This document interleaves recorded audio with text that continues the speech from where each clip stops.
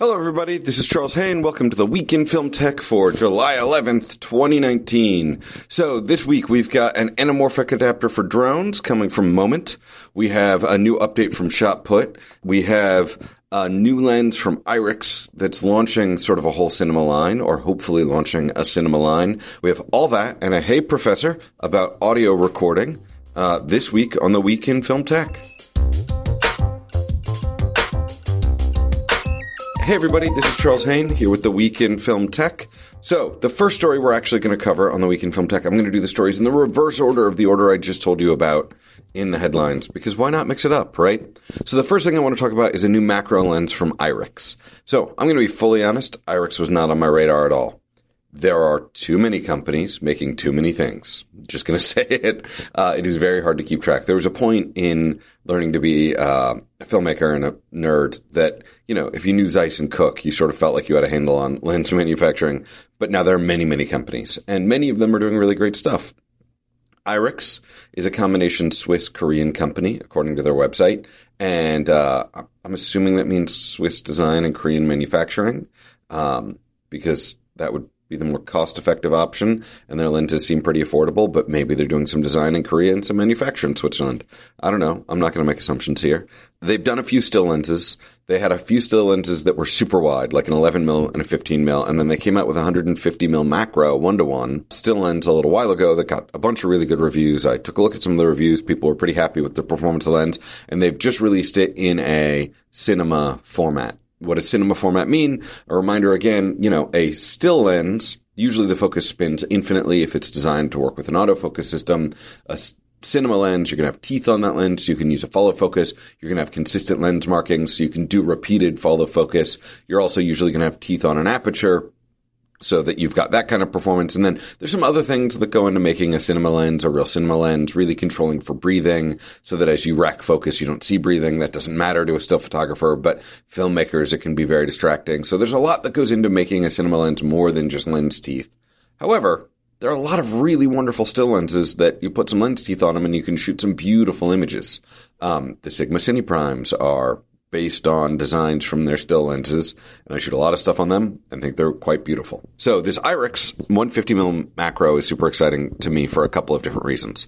First off, it's a 150mm macro, and there are not a lot of those that long. There are a lot of like 85mm macros, 60mm macros in the world, but this is both a 150mm macro, which means it's a very long focal length, but it's also a true 1-to-1 macro, which means you can get so close, you can have a subject so small in focus, so close to the lens, that it is a 1-to-1 relationship between the object size and its size on the sensor, right? So like a 2-to-1 macro means that an object is twice as big in reality as it is on the sensor. If it's 2 centimeters big in the world, it's a centimeter on the sensor, right? And if you have a 2 centimeter, you have a 15mm sensor, it's taking up a big chunk of the sensor.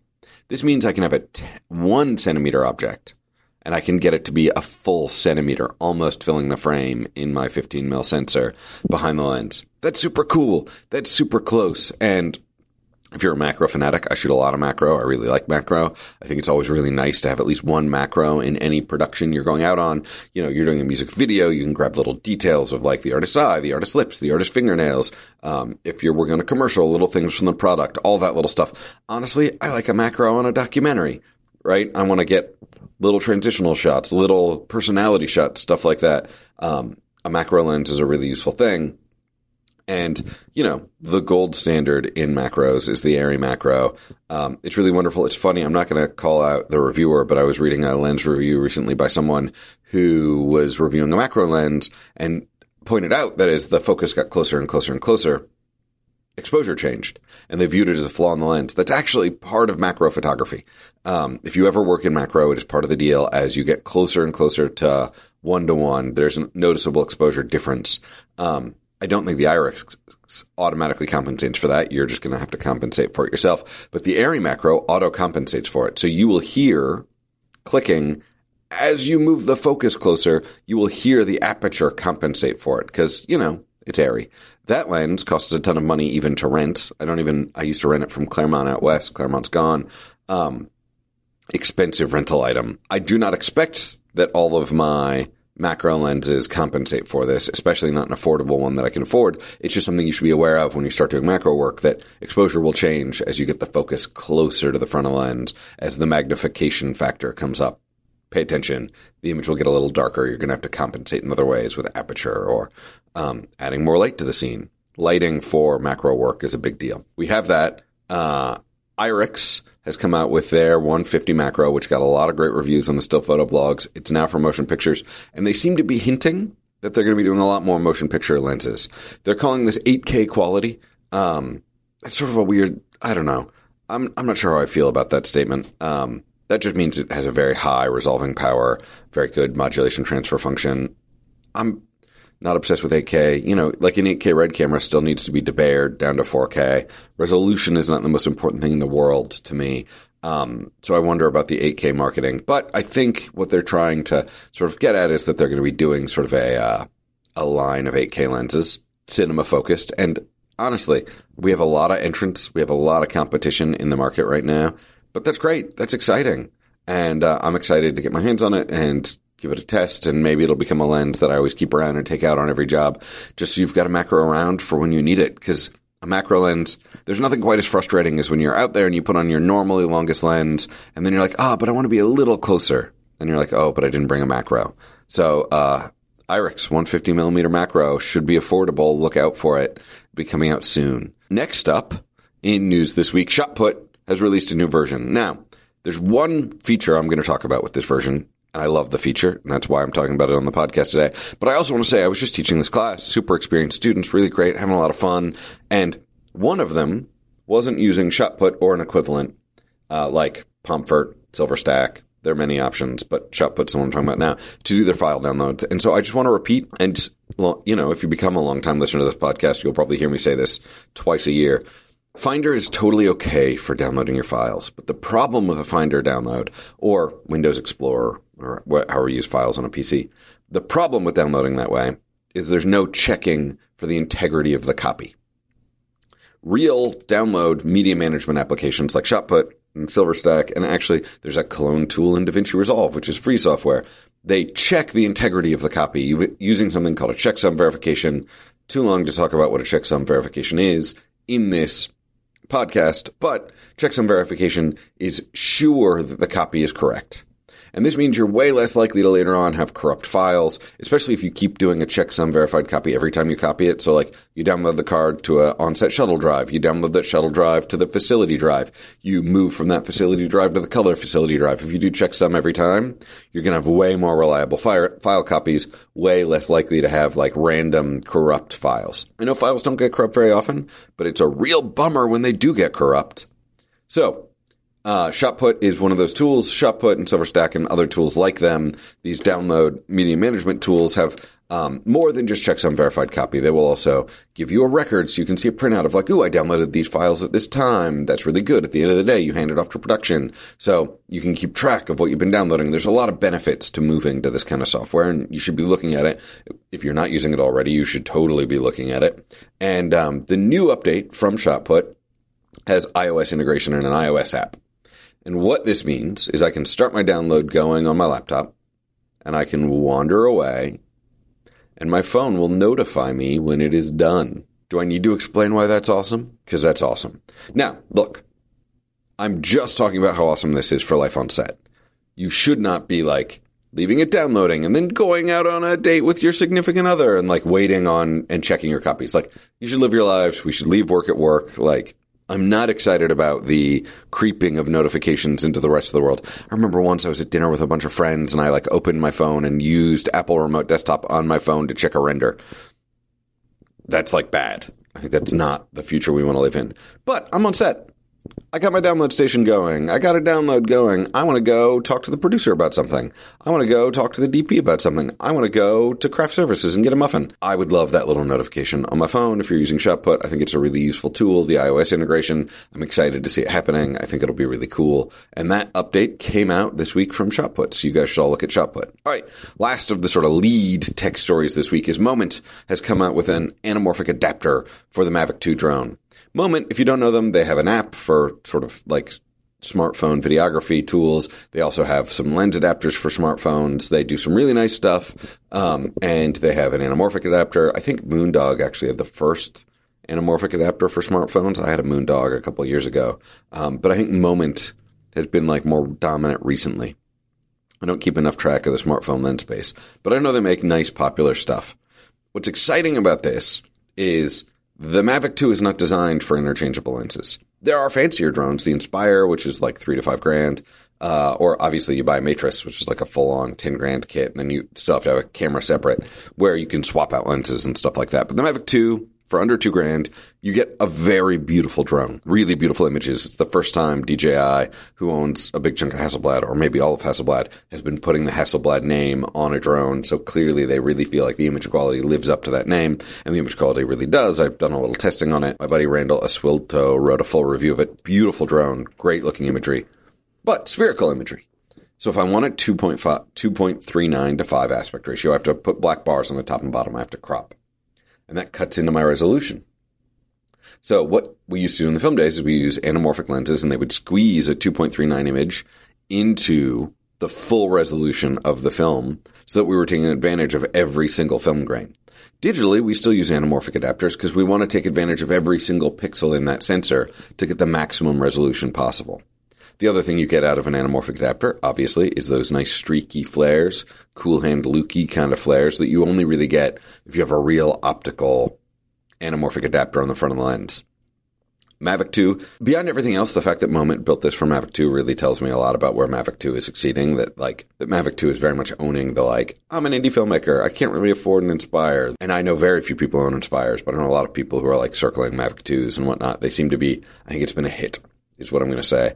But it's not designed for interchangeable lenses. So Moment did the engineering to design a lens attachment that clips on to the Mavic 2, the same way they make one for the smartphone. But it's way easier to do it on a smartphone because you just make a case and then you clip an adapter on.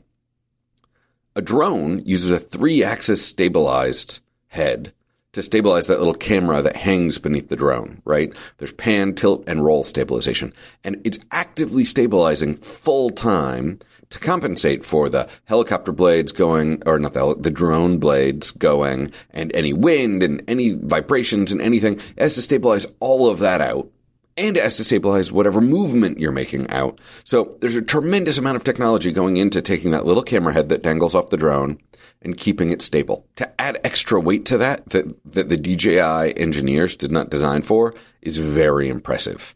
And the way they do it is really sneaky and interesting. So obviously the lens goes on the front, and then there's a strap that goes around to the back, and there's a counterweight that goes at the back of the head so that the camera head's center of gravity stays in the exact same place. So your camera head's not going to become more front heavy. The overall unit's going to be heavier, and that's probably going to cut into your battery life. Let's be real. Your drone time will probably lose a little bit, although it's only 80 grams for the whole unit. So I don't think you're going to lose a whole lot of battery life. But by keeping it really balanced, you're still going to have the same stability that you used to have. You're still going to have, and you're not going to have extra battery being burnt trying to keep a front heavy camera more stabilized. And it's a really slick design. There's not a lot of room in there. And so you can tell they've really scalloped that counterweight to really slide right into its perfect spot. Super impressive, really neat feat of engineering. They did a launch video. It's a little bit of a long launch video, but there's a lot of really beautiful footage. They did an Iceland test, and there's some really beautiful stuff in it. So if you own a Mavic 2 Pro, you should totally take a look at this. I think it's a worthwhile accessory. If you don't, but if you're I'm working on this anamorphic project, and I want to make sure I have anamorphic drone stuff, maybe buy one of these and rent a Mavic 2 or hire a Mavic 2 drone operator or something like that. And you'll be able to get sort of an affordable anamorphic way up there in the sky. Very cool. All right. Up next. Hey, Professor. Jamie H. Jung asks, I use Zoom's $100 field recorders, but they're not really pro quality. There's a step up that doesn't cost $10,000 worth of gear. Renting's an option, but I like to spend a lot of time learning to operate devices. First off, totally true. Renting is wonderful when you already know how to use something, but a lot of times with renting, you don't actually have a ton of time to really dig into it. One of the nice things about buying something when you can afford to buy it is you get to spend so much time with it, you get to know it much better. Usually I would say, I got to go to a sound expert, and I'd bring in one of my sound experts like Travis Devin, who's going to end up coming on this podcast sometime in the next couple of weeks. We keep trying to lock it in to do some sound spots, but I actually had just this very conversation with a sound friend of mine 2 weeks ago. And so I can give you the answer that my sound expert friend gave because we just had this conversation. So first off, you mentioned the $100 Zoom recorder, which I think is what, like the H1? Zoom also makes something called the H6, which I think is like $350. I'm recording on a Zoom H6 right now. I recorded my wedding on it. I've recorded a bunch of stuff on it for the last 2 years. There's actually quite a dramatic quality difference between the Zoom H1 and the Zoom H6. There's a lot of reasons for this. Zoom itself is a very interesting company, although I'm going to continue to be annoyed by their name because it makes them very hard to Google. It was the same problem I had with Apple Color. I love Blackmagic DaVinci Resolve because it's very easy when like something is crashing and I'm getting an error to be like, Blackmagic DaVinci Resolve file doesn't link, but like color file doesn't link with Google gibberish stuff. Zoom recorders, I have the same thing. Affordable Zoom brings up all this lens stuff. It's very, change your name company that I've only bought one thing from ever. But the Zoom recorder, the H6 that I use all the time, is actually pretty robust. So what happens as you get to a slightly more expensive recorder is you get some more features that you notice, right? You get more inputs, you get more interchangeable mics, you get stuff you see. But separate from that, you also get better preamps. And that's the big thing that most audio people are super obsessed with is better preamps. So preamps take that audio signal that is coming in off your microphone or off your other line mixer, and then they amplify it. That's the amp part. But they do that before recording, hence preamp, as opposed to a post-amp that takes a recorded file and amplifies it. And because the recording process, actually the analog to digital conversion process and then the recording process, can lock in certain aspects of a file, you really want a good preamp that's taking that analog signal and amplifying it in a really great way before it gets recorded. My impression from talking to audio people is that they like the preamps much better on the H6 than on the H1. And if you're frustrated about the H1, it's not that you're frustrated with all of Zoom's technology. It is probably that you're frustrated with the H1 being $100 and the preamps they had to put in to make it work being a sacrifice. And so you should really consider looking at something like the H6, which, like, as I said, this is being recorded on an H6 right now. You see them everywhere. They're very common.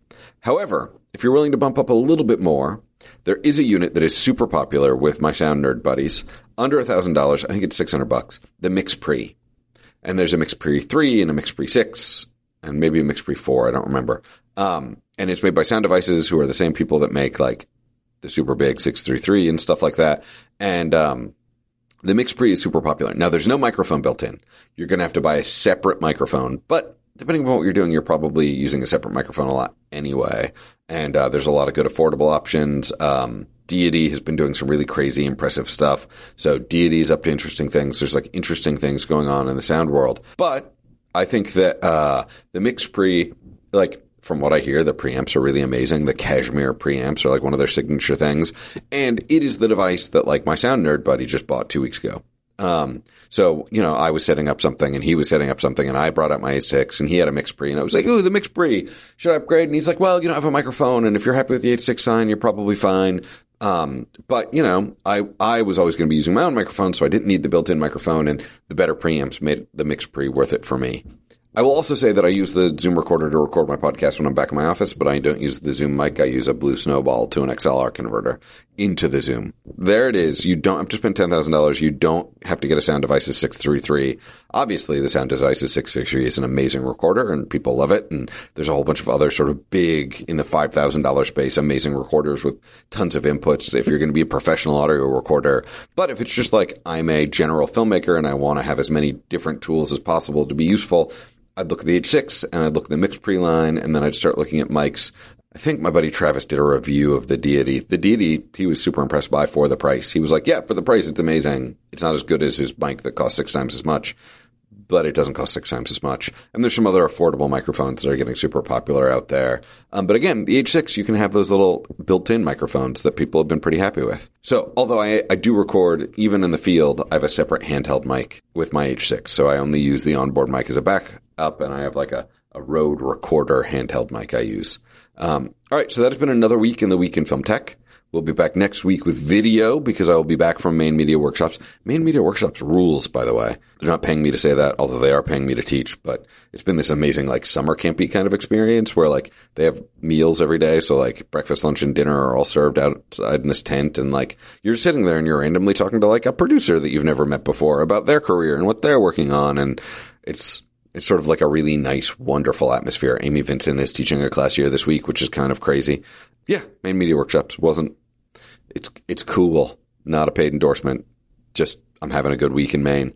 And, subscribe wherever you subscribe to podcasts. Always feel free to hit me up on Twitter for Hey Professor questions. Tell your friends about the podcast. If they're film nerds, if you learned about something cool here and you find yourself telling your friends about it, you should be like, hey, and you can also know this cool stuff at the Week in Film Tech. And, I'm also thinking about doing more product reviews. I've got a few reviews coming up. So hit me up if you think that you would also pay attention to product reviews in this space. I usually write up product reviews, but I'm getting a lot of people telling me they'd rather the product review be a video. Something I might do some of that. Sign up for the mailing list at weekinfilmtech.com where I include links to any articles that I talk about here. That's all I do. I don't like spam or anything. And Charles Haine, Week in Film Tech.